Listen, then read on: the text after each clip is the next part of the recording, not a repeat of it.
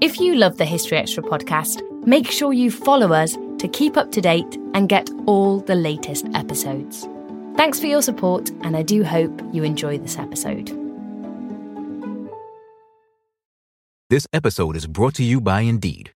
We're driven by the search for better, but when it comes to hiring, the best way to search for a candidate isn't to search at all. Don't search, match with Indeed. Use Indeed for scheduling, screening, and messaging so you can connect with candidates faster. And listeners of this show will get a $75 sponsored job credit to get your jobs more visibility at Indeed.com/historyextra.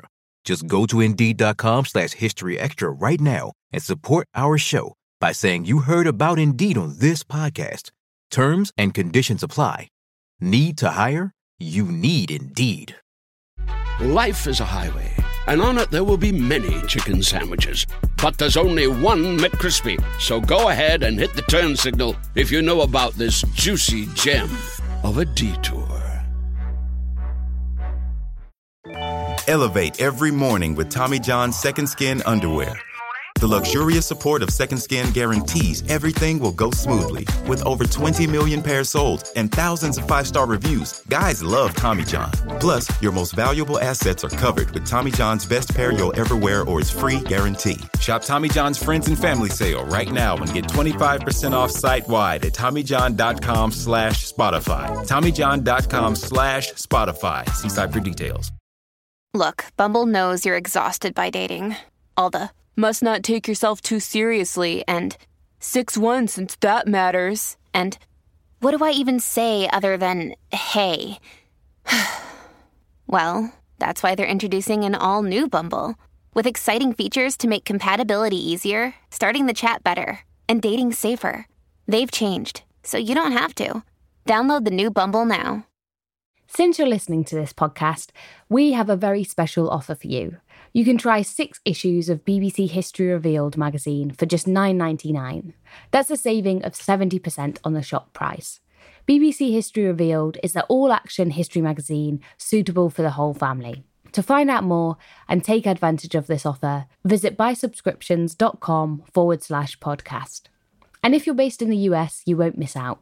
You can try 3 issues for just $9.95, saving a huge 70%. For more details, visit buysubscriptions.com/podcast.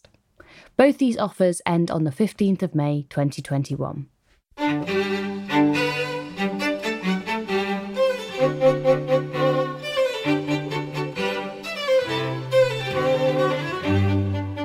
Hello and welcome to the History Extra podcast from BBC History Magazine, Britain's best-selling history magazine.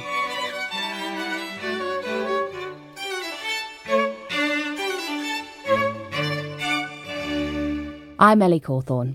What was the daily routine in a British workhouse? Who would end up there? How accurate is Dickens' depiction of workhouse life? And did the inmates really eat gruel? Well, in today's Everything You Wanted to Know episode, we're exploring life in the workhouse. I put your questions to Peter Higginbotham, a historian and writer who's shared his expertise on the workhouse on shows such as Who Do You Think You Are and Radio 4's Making History, and also runs the website workhouses.org.uk. Thanks very much for joining me, Peter, to talk all about the workhouse. We've had loads of questions in from social media. So let's start with one that's actually not from social media. It's basically the most searched for internet term about the workhouse, which is, what was the workhouse? Where do we start with that? Well, the workhouse was always part of what we'd call the welfare system, or in those days, the poor relief system. And that really goes back to the Elizabethan days. Parishes started collecting money from all their householders. And most of that money was actually used as handouts. Pensions even date back to the kind of that period. And the workhouse kind of grew up within that welfare system. And it really had two main functions. One, it was a place where people who couldn't even get by with a handout, the elderly, the chronically sick, the mentally ill, orphan children, those sort of people needed a refuge, somewhere that would look after them. And later on, it also took on another function, which was for dealing with what were called the able-bodied poor. People, who were quite capable of working, but for some reason weren't earning any money. And if those people wanted help from the parish, then instead of a handout, they could be offered a place in this institution called the workhouse where they would really have to work in return for their board and lodging. And in fact, the workhouse became what's called a test of someone's destitution or need. If they were prepared to go to this place, then that was fine. They were clearly deserving. If it worked, as far as the parish was concerned, it would bring down the cost of looking after the poor. You'd get rid of lots of people who were really deserving of help by only offering them the workhouse.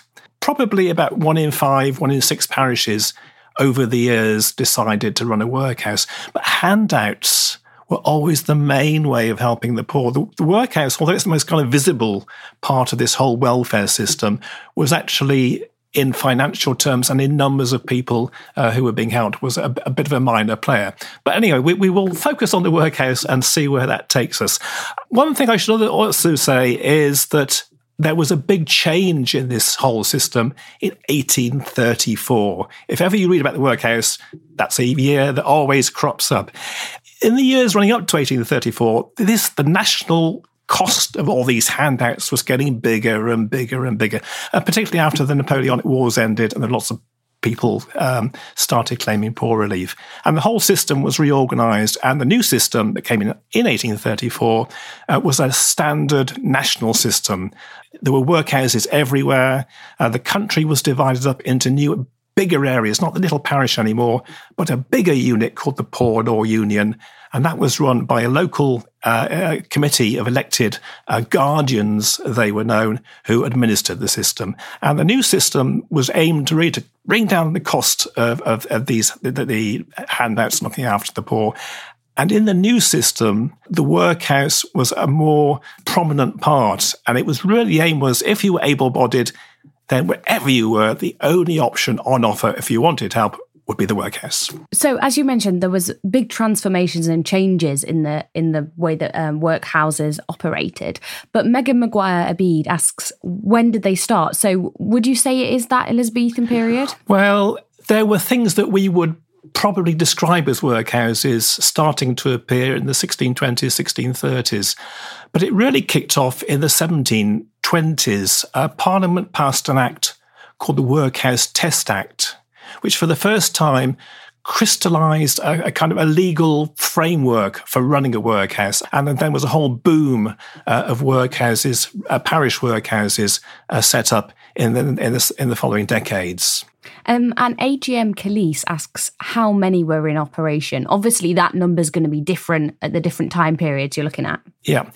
In the parish era, the pre-1834 era, I think it's been estimated in the 1810s, 1820s, there were probably as many as 3,000 workhouses, which sounds a lot, but again, there are 15,000 parishes. And was that across the whole of Britain? That was England and Wales. After 1834, we had bigger workhouses serving larger areas, so rather fewer of them, but they were bigger. And there were somewhere between 600 and 650 of these kind of what we think of as Victorian big workhouses. So now we've covered off the basics of how these operated. I've got a question from Daniel O'Donnell, actually, which is how accurate was Oliver Twist and Dickens' wider writings about the workhouse? And you would not believe how many questions that we had in were about Charles Dickens. Well, so certainly Oliver Twist has created the picture that most people have in their minds about workhouses. Interestingly, Oliver Twist began publication in 1837, which is when the new system had started. But actually, the workhouse it talks about is a pre-1834 parish workhouse. And it's got elements of truth in it. It was a large building full of poor people, you could say. But it was really a caricature as much as anything. So, for example, the committee that ran the workhouse in the Dickens' book were described as being in solemn enclave when the beadle burst in saying, "Oliver's asked for war." Whereas if you think of the film, say the musical of Oliver, they're all stuffing their faces and looking like fat, evil beasts. So certainly Oliver Twist and lots of the versions of it that appeared over the years have created this picture that's far from the truth. In Oliver Twist, the boys in the workhouse, if I remember rightly, exist on a diet of gruel and an onion on Sundays. And there was never a workhouse where that was the diet. There was never a workhouse where the inmates existed solely on gruel. And in fact, in some workhouses, the food was very good. You've got 3 very square meals a day. It varied enormously, though, because each parish could do its own thing, and some parishes obviously sort of more generous than others in what they provided. But interestingly, the sort of the negative parts of Oliver Twist were used to sort of run down the new system. If you remember the musical Oliver, there's a song called "Boy for Sale." Yes. Now, workhouses never sold boys. They were offered for apprenticeships, but they came with money. You didn't get money from their future employer. You gave some money for him to take them off their hands. So there's lots of sort of distortions, that have in Oliver Twist and have been bolted on to Oliver Twist over the years. On the other hand, if you look at Dickens's more journalistic writings, in the various magazines that he was involved in, he visited a few workhouses and related establishments and was actually sometimes quite either complimentary or sympathetic towards them. So I think, viewing Dickens as a stern critic of the workhouse is probably, not a fair picture. Next, I'm going to ask you a question that we've had in from D. Weaver on Facebook, which is an interesting one, who says, many of the workhouse buildings are incredibly beautiful. And she says, like the Thackeray Medical Museum in Leeds, if people know that one.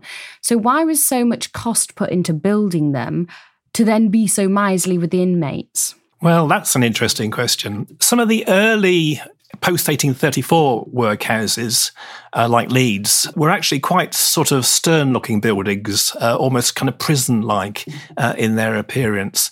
And that gradually changed over the next few decades. And it is kind of in line with the increasing prosperity of Britain.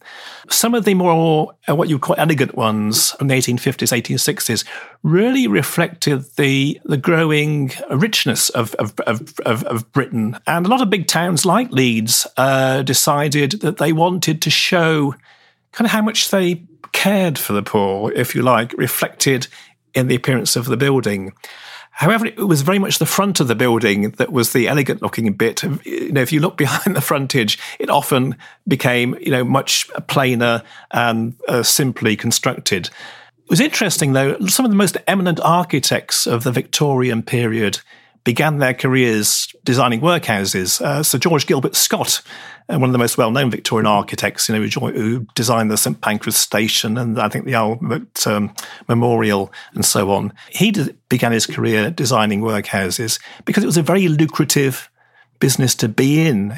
You got paid a percentage of the cost price of the building.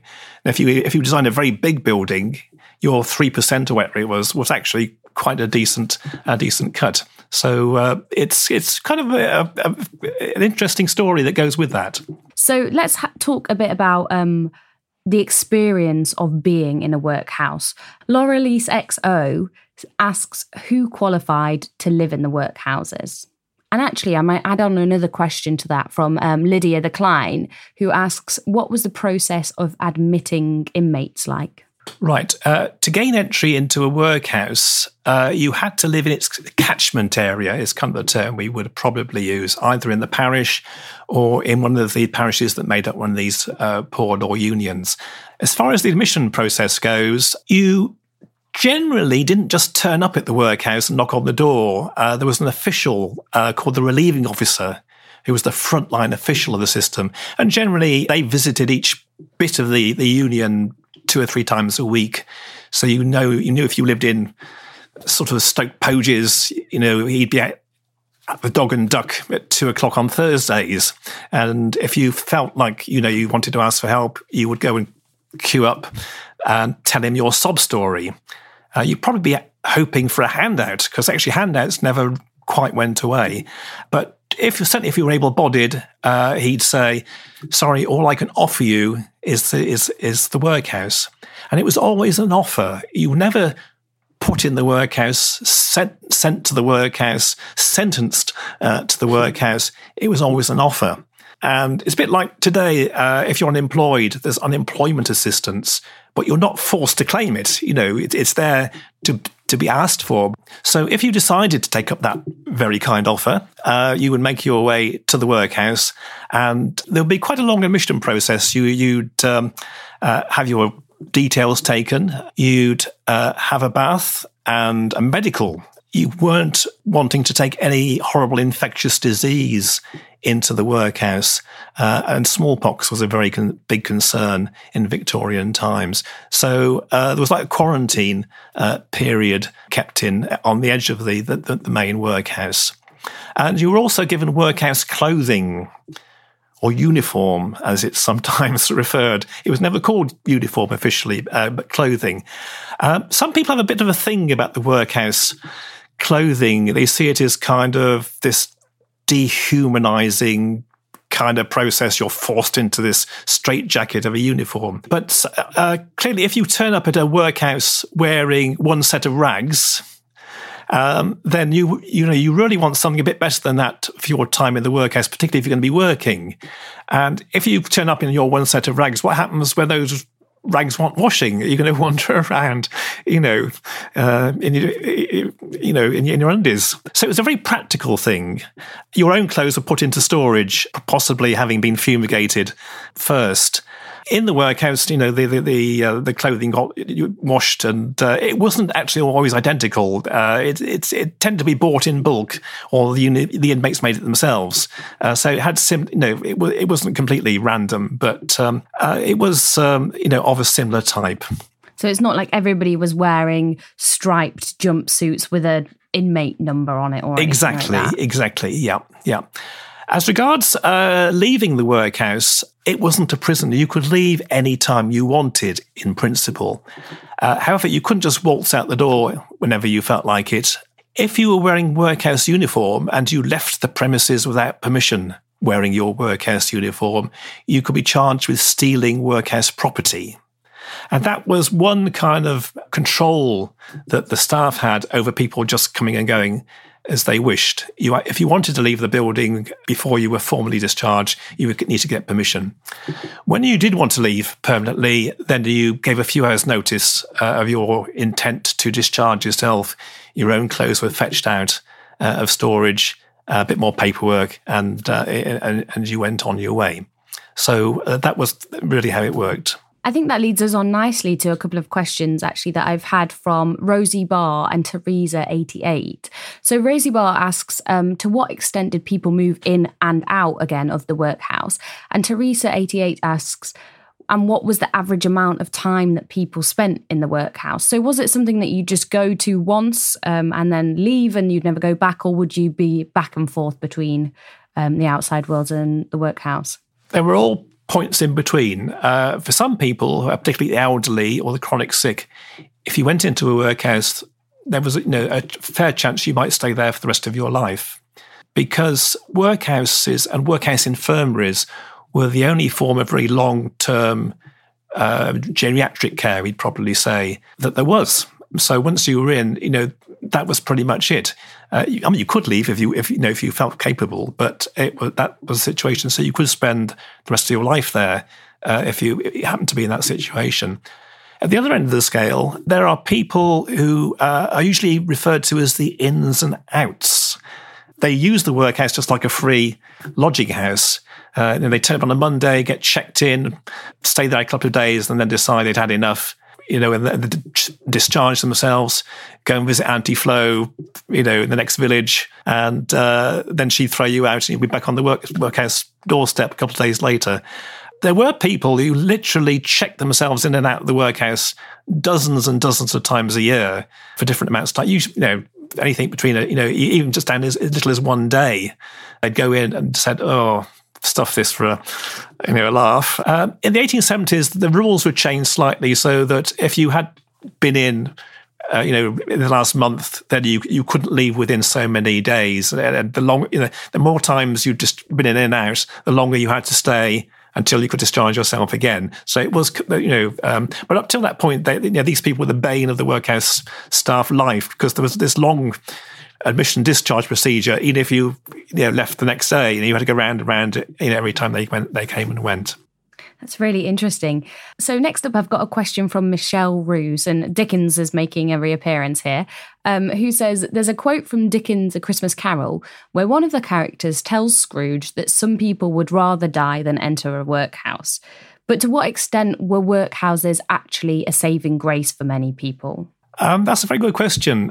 You always have to view the workhouse in terms of life outside the workhouse for poor people at the time.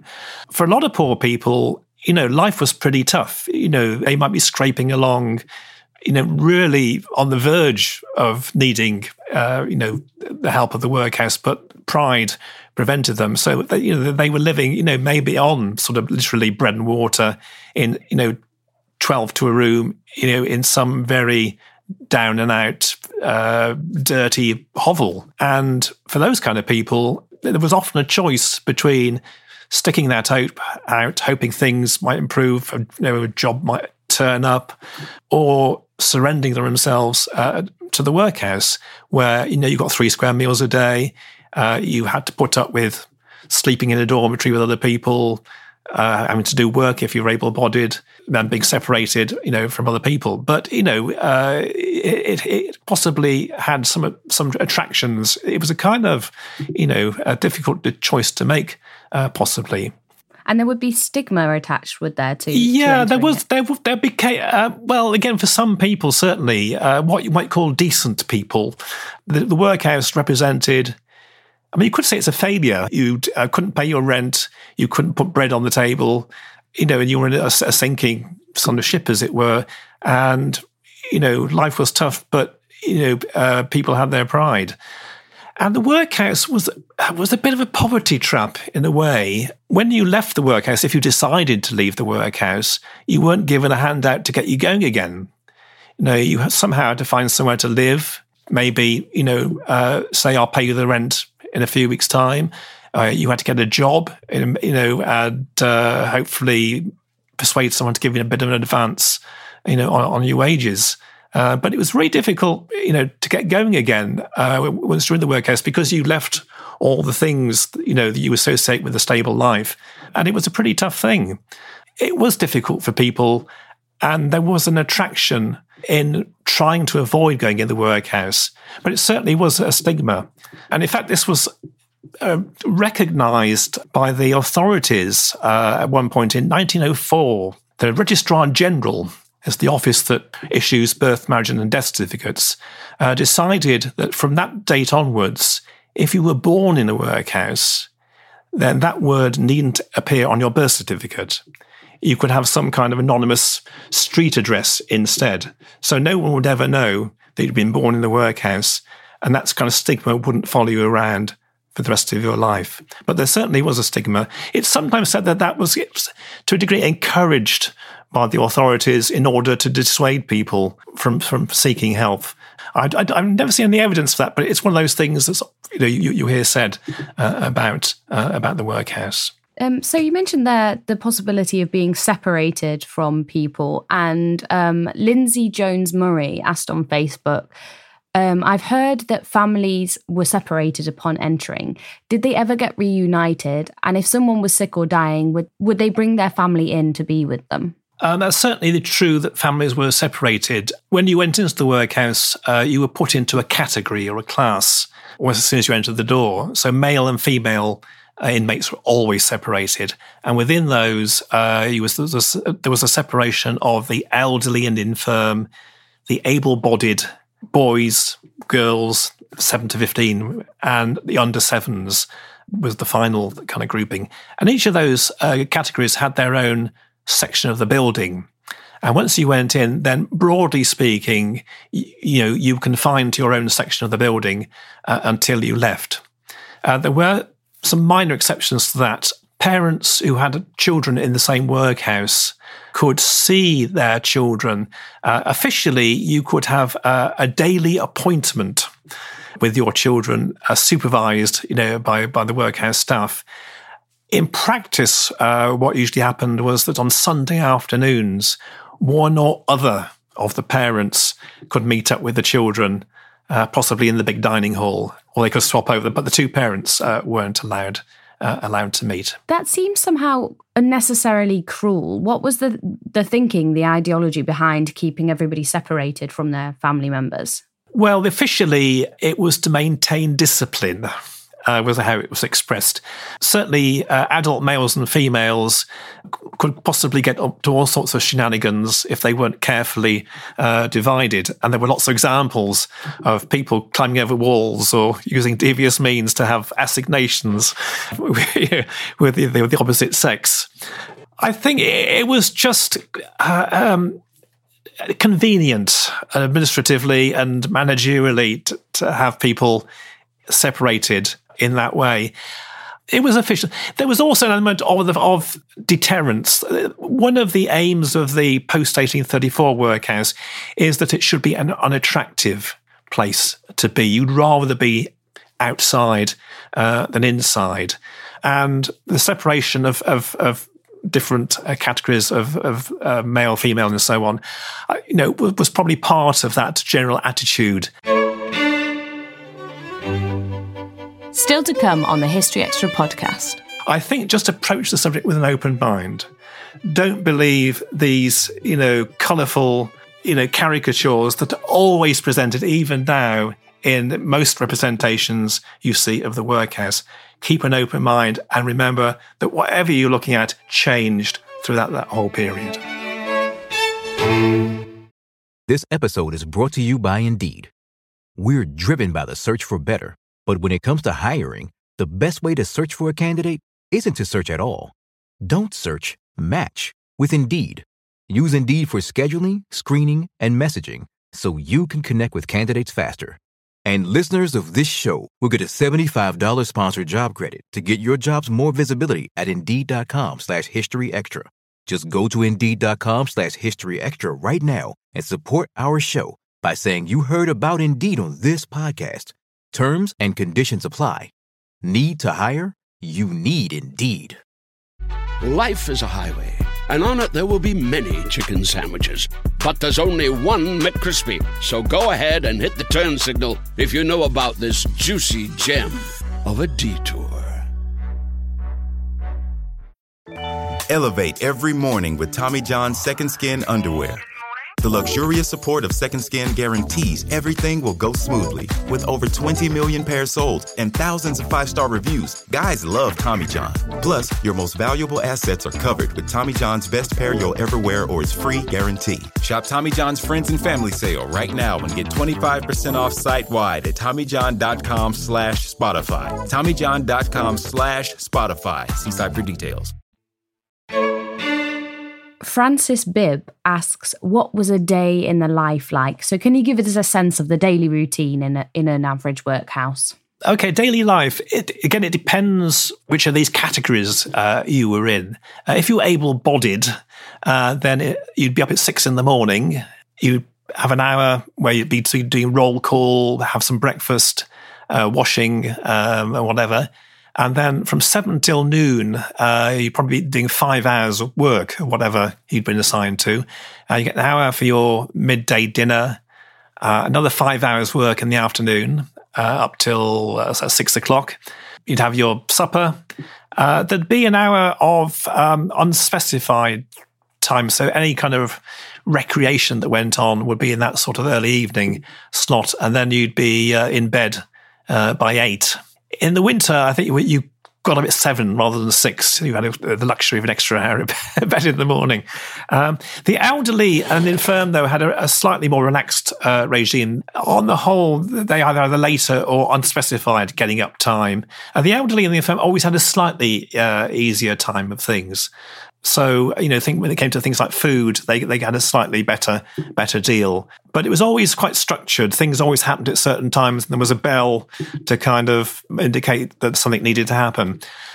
Sunday was the one day of rest. No work was done on Sunday, but it was full of uplifting church services and Bible study and so on. Plus the afternoon kind of get together with the children if that applied.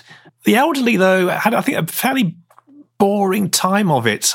They had day rooms and possibly a few worthy books to read, or if anybody had donated a few magazines. But, that was it. So for those who were working, what jobs did they do in the workhouse? Okay. What jobs did they do? Well, the women did all the domestic work of the workhouse. So cleaning, cooking, washing, doing the laundry, sewing. In some cases, they'd be actually making workhouse clothing. That was one of the jobs the women often took on. The men, though, if they were able-bodied, could be doing fairly demanding work. And the two favourite jobs that were used were stone breaking, as bashing up big lumps of stone into small lumps of stone, which could then be sold for road making or whatever, and oakum picking, which is picking apart manky old ropes from ships or wherever into their raw, fluffy fibres, which again could be used for, then used recycled for other purposes. Quite monotonous work, then. Yes. The one thing about the work, it wasn't allowed to compete with local industry. So even though some of them, say the male inmates might be skilled carpenters, they weren't allowed to, make furniture or whatever, because that would, because the labour was free, it wouldn't be a fair competition. Again, as time went on, by the early 1900s, most workhouse inmates were, older people.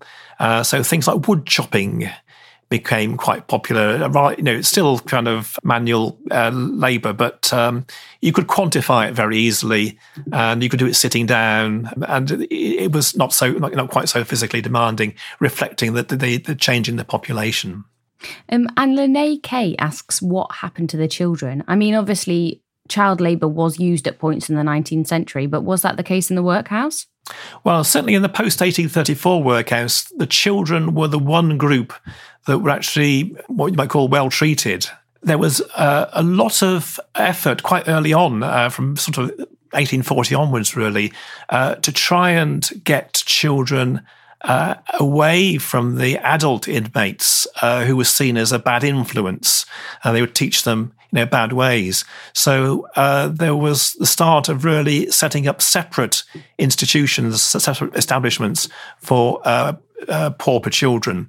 You had, starting off with, you had big kind of buildings called industrial schools or separate schools, which are like literally workhouses for children, where they were educated and also taught skills to make them employable. So things like tailoring, boot making, carpentry, plumbing, lots of sort of basic craft skills. And the hope was that when those children left the system, if they stayed long enough, that they would be employable, and they wouldn't therefore turn into workhouse inmates like their parents had. Workhouse children received a basic education. They got 3 hours a day of basic, reading, writing, arithmetic, and religious studies, which was actually more than some of the people outside were getting. There was a debate in the early days about whether they should be taught to read and write, because that was giving them a better situation than people on the outside, which was counter to the less well-off argument. Again, it was decided that that would be a good thing. Again, they would become employable in the long run if they were taught to read and write. So it wouldn't necessarily be as grim always as Oliver Twist, for example. No, it's really strange. It's very easy when you're thinking about the workhouse to be so influenced by Oliver Twist, without realising it. And when you actually try and stand back and see, well, how does that work and what's the situation? you can actually start to see it wasn't as relentlessly grim as the picture that's often painted. Next up, we have a couple of questions about health and hygiene. So, Brote Appetite, great name, asked, how was personal hygiene managed when people would have to wash, sleep and eat collectively? And Jacqueline Price has asked, what healthcare provisions existed? And to what degree was public health considered? Right. As regards general hygiene, workhouses were generally very clean places because keeping the place clean was one of the useful tasks you could give to the inmates. All the bedding and clothing was generally washed at least once a fortnight, and the physical premises were kept very clean. Washing was done in a large room called a lavatory. Lavatory in those days was a washroom. So if you see the word lavatory in the workhouse context, it doesn't mean what we would call a toilet. It's a washroom. So generally people washed themselves. Bathing in a bathtub was quite a rare thing to do. Most workhouses had one or two baths, but in fact, in general, in Victorian times, bathtubs were quite the preserve of the very, very well-to-do. So when you discover that a workhouse just had one or two bathtubs, then that's actually not such a sort of surprising thing. The facilities varied enormously, but people lived in a clean building, had clean clothes. They did have close contact. They did sleep sort of 20 or 30 to a dormitory. And occasionally you did get sort of outbreaks of things, but on the whole, it's quite surprising actually there wasn't more of it. Sort of when you think about it. As regards public health, well, every workhouse had its infirmary. Workhouse inmates, in the first instance, were treated in the workhouse infirmary, which was separate to any public institutions. And outside, the main medical resource at that time were voluntary hospitals, who really primarily dealt with things like surgery, accidents, so on. And there wasn't really much of a crossover between the two.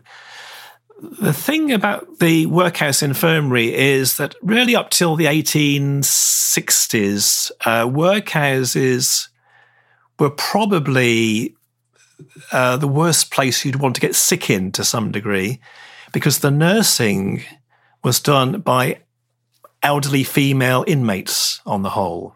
And a lot of those women couldn't read and write. They couldn't read instructions on bottles or instructions left by the doctor. And they were actually drunk most of the time. They often got a ration of beer for volunteering to do the job in the first place. And a lot of the things that were dispensed to the sick poor in the workhouse infirmary, were either brandy or porter or they contained alcohol in some shape or form. And a lot of that stuff didn't always quite make it to the patient. And you literally, I'll be quite serious, a lot of workhouse nurses, were actually the worse for wear, by 9 o'clock in the morning. It's not really what you want from your nurse, No, there was really a big push from the 1860s onwards, again, particularly in London, but it kind of spread out from there, to improve workhouse medical care. Florence Nightingale was very involved in trying to improve workhouse nursing, and there were lots of the medical journals published sort of hair-raising accounts of conditions that they came across. And from the 1870s onwards, there were big changes. Lots of new workhouse infirmary buildings were put up. Trained nurses were employed. And the thing that really transformed things was really from the 1870s, 1880s onwards. If you were poor outside the workhouse but couldn't afford a doctor, because you had to pay for doctors in those days, then you would increasingly be packed off to the workhouse infirmary for any treatment that you needed. And as a result of that, in many places, the workhouse infirmary became the local hospital for poor people. And again, because of that increased traffic, then the workhouse medical facilities expanded as a reaction. And in many workhouses, particularly ones in cities, the workhouse medical facilities outgrew the accommodation for the poor. They basically became large hospitals. When the National Health Service in England and Wales was formed in 1948, it had this culture of free access to all, actually going back 60 years or more. And it inherited a lot of workhouse sites.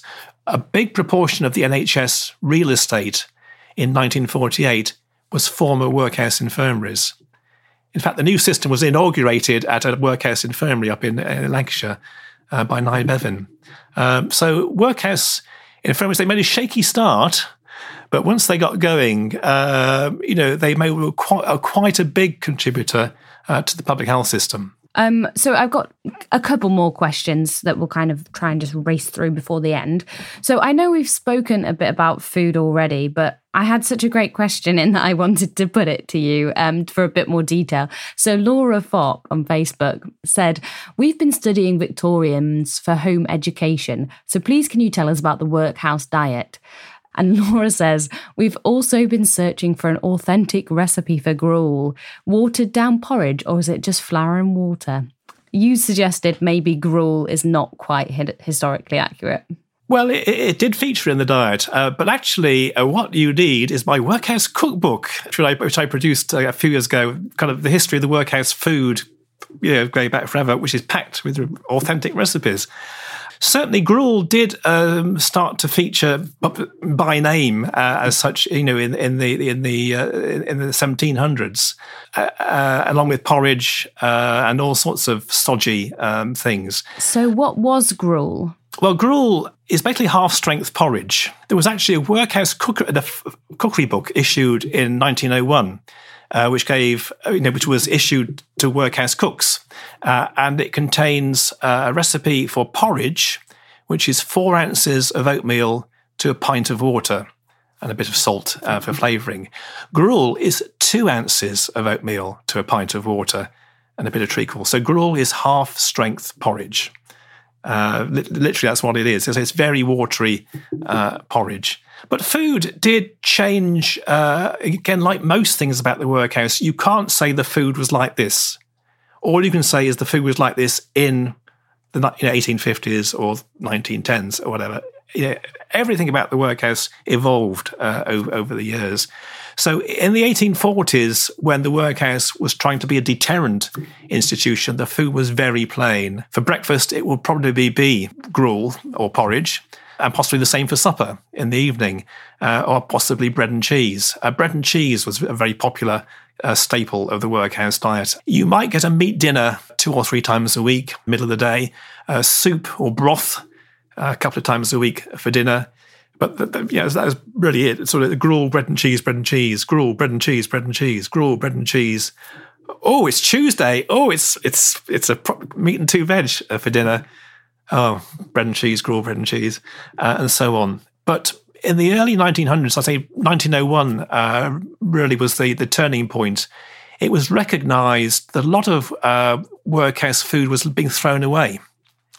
Because if you didn't eat your dinner, you didn't come back the next time, it got put in the bin.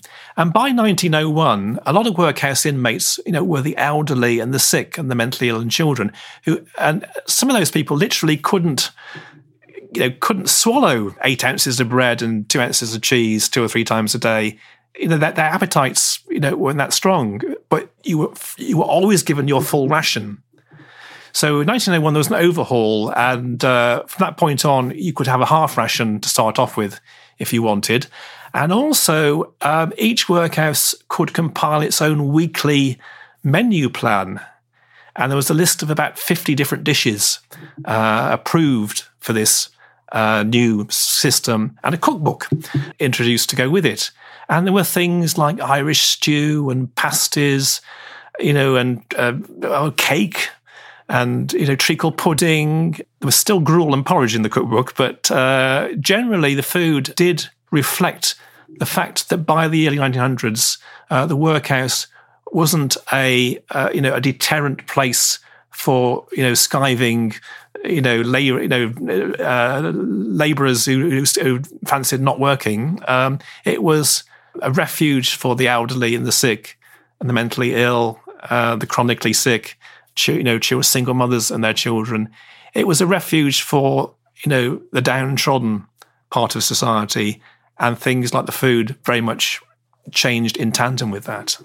So there you go, Laura. Authentic gruel, half-strength porridge. Easily done, I think, Nat. So we've got a couple of final questions just about the closure of workhouses and the kind of people's path out of the workhouse. So I'll put one of those to you first, I think, which is Carrie Gillen says, how difficult was it to get employment after leaving? Were people completely left to their own devices to find work when they got out?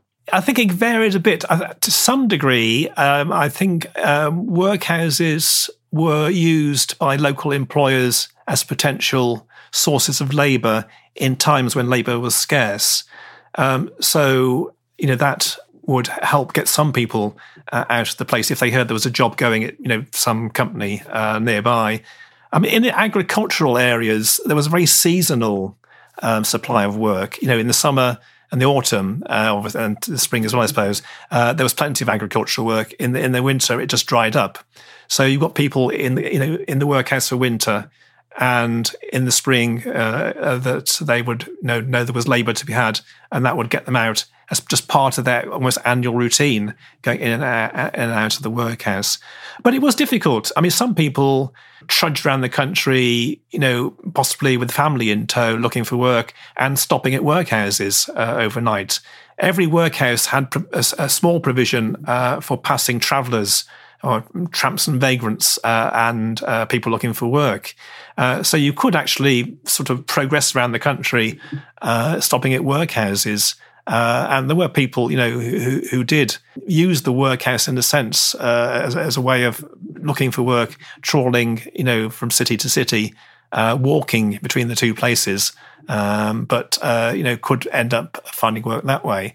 In the early 1900s, it became more common for people in the workhouse to be given work that reflected their previous occupation. So if you've got a carpenter, they wouldn't be forced to do stone breaking. Oh, there's a bit of, mending on that, staircase over there, and he's doing, set on that. So people would keep their hand in. But as I say, you weren't given, if say you were a workman that needed tools to do their job, and they'd had to sell those prior to coming into the workhouse, then they weren't allowed to receive a handout to buy new tools. It really was quite difficult. You really had to, I guess, take the plunge and just hope for the best in some cases. Finally, Alan Wire asks, when were the last workhouses closed and what brought about their demise? And then Laura Lise XO also adds, and what happened to the people who lived there when they were closed?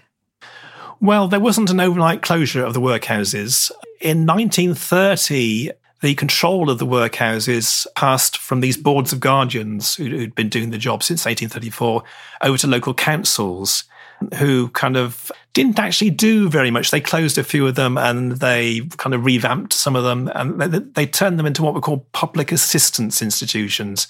So poor relief had been relabelled public assistance in 1930. That kind of stage of things kind of limped on, you might say, until 1947-48, when we had the Public Assistance Acts and the NHS appeared. And all these former workhouses generally either stayed on as council-run old people's homes, or they became NHS hospitals, or in some cases, a single site was split into two, serving both purposes. So there wasn't a wholesale emptying of doors. The ones that became old people's homes kept their existing inmates, and it was now called the Limes Old People's Home rather than the, Lancaster Public Assistance Institution.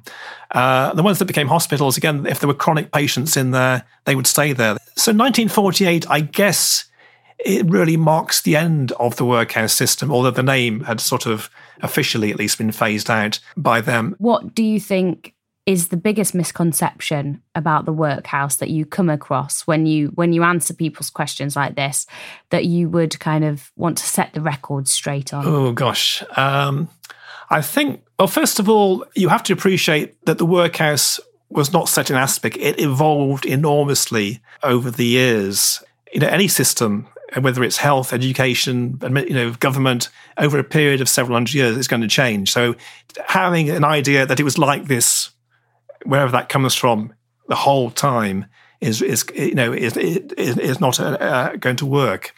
The other thing I would say is read as much as you can about the workhouse system and try and ignore the Oliver Twists and so on. I'm constantly depressed, actually. Anything you see on TV or in newspapers, really the popular newspapers, that mentions the word workhouses always starts from the premise that they were grim, miserable, cruel, places, and they then sift for evidence to prove, to illustrate to you that was how it was. I think just approach the subject with an open mind. Don't believe these, colourful, caricatures that are always presented, even now, in most representations you see of the workhouse. Keep an open mind and remember that whatever you're looking at changed throughout that whole period. That was Peter Higginbotham. His books include Life in a Victorian Workhouse, which was published by Pitkin in 2011. And if you'd like to try some gruel yourself, or even some of the more appealing meals that Peter mentioned, then check out his Workhouse cookbook. You can find a link to that in the show notes. Thanks for listening. This podcast was produced by Ben Hewitt, Jack Bateman, and Brittany Colley. Join us tomorrow for an episode on Jewish women who joined the resistance.